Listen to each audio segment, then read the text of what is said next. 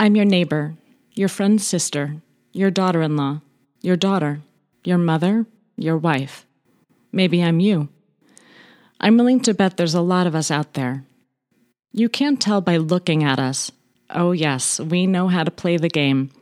We know how to dress, how to speak, where to shop, where to be seen. We are part of the chorus. We blend into a sea of other faces and wigs on stage. Nothing noteworthy or conspicuous about us. That's right. It's usually not the loud, raging Orthodox feminist, questioning everything from rabbis to skirt lengths to nida to hair covering to women's roles in Judaism who are secretly off the derech. See, the angry women are the ones who are still in it. They still care enough to get mad. That's what they say, right? The other side of love isn't hate. It's apathy. When you just don't care anymore. That's when you know you're done. That's when I knew I was done. At first, I thought I had just snapped. I was so sick of the false piety and fawning over men lauded at dinners that eventually ended up in prison. I was sick of the Real Housewives' cattiness of the mothers and the PTA.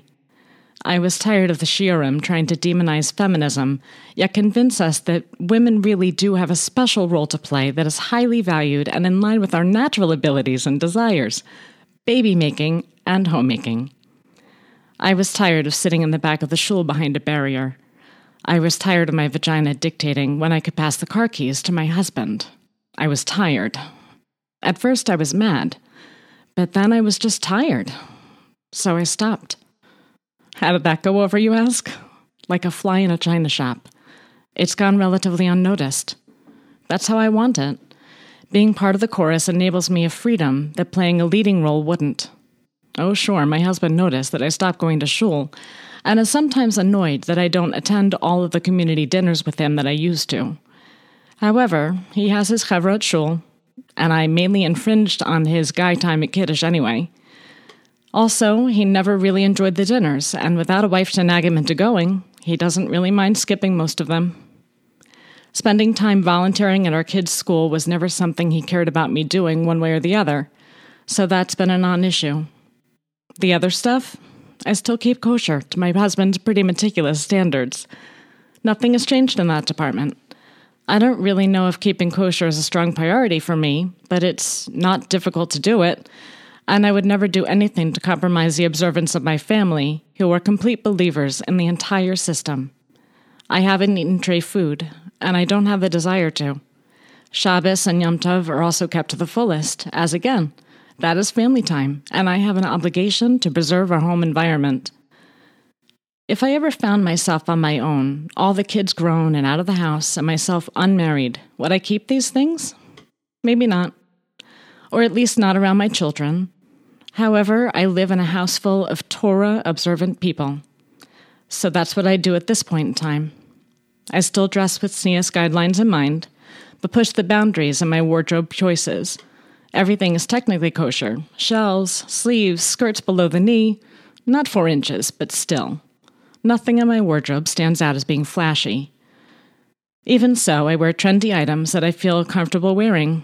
Items that the yeshivish or right-wing modern Orthodox crowd wouldn't wear. My hair is topped by a topper wig. That is a tiny bit of wig, but mostly my own hair blended in. Sometimes I wear hats with my ponytail out. That people may or may not think it's a wig, and I don't correct them in thinking it's fake hair. I've still maintained my friendships with other frum women, because I still look enough like they do, not to raise too many alarms. I stopped covering my hair at home, unless there's an unrelated male over 13 in the house. But I've been caught bareheaded by unexpected visitors. Sometimes I don't scramble to cover it. It's my dang house. I basically do as little as possible, because I honestly don't believe in all the SNEAS minutia that has been created by men and women and turned into law. Women are made to wear uncomfortable clothing that restricts movement in order to control our behavior and our ability to do various activities, and I don't buy into that anymore. Living in a more modern community as I do, it's easier to get away with the things I describe. As far as Taharat HaMishpacha, I've always hated the practice and feel it's had a detrimental effect on my marriage. Finally, after many years of frequent mikveh trips, I made the decision to give myself a break. My husband would never say married to me if I told him I wasn't going to the mikveh anymore, and keeping my family together is my top priority. However, I was so miserable that I had to do something. He knows I'm miserable, yet still insists I keep going. I wasn't going to lie to him about going when I hadn't, so I did the only thing available to me. I started lying about not being able to go to B'dika and spotting. In this way, even though we can't be together or even share a hug, I can get a break every other month or so from going to the mikveh.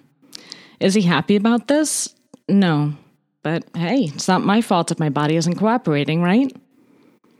So this is how I survive. If you ask me if I believe in Hashem, yes, I still do. But I don't believe in people. I don't believe in the orthodox social construct that people are living today, and I don't want to be a part of it. Unfortunately, I am a part of it, but I live on the outskirts. I am part of the chorus, and there may be others mouthing the words back there along with me.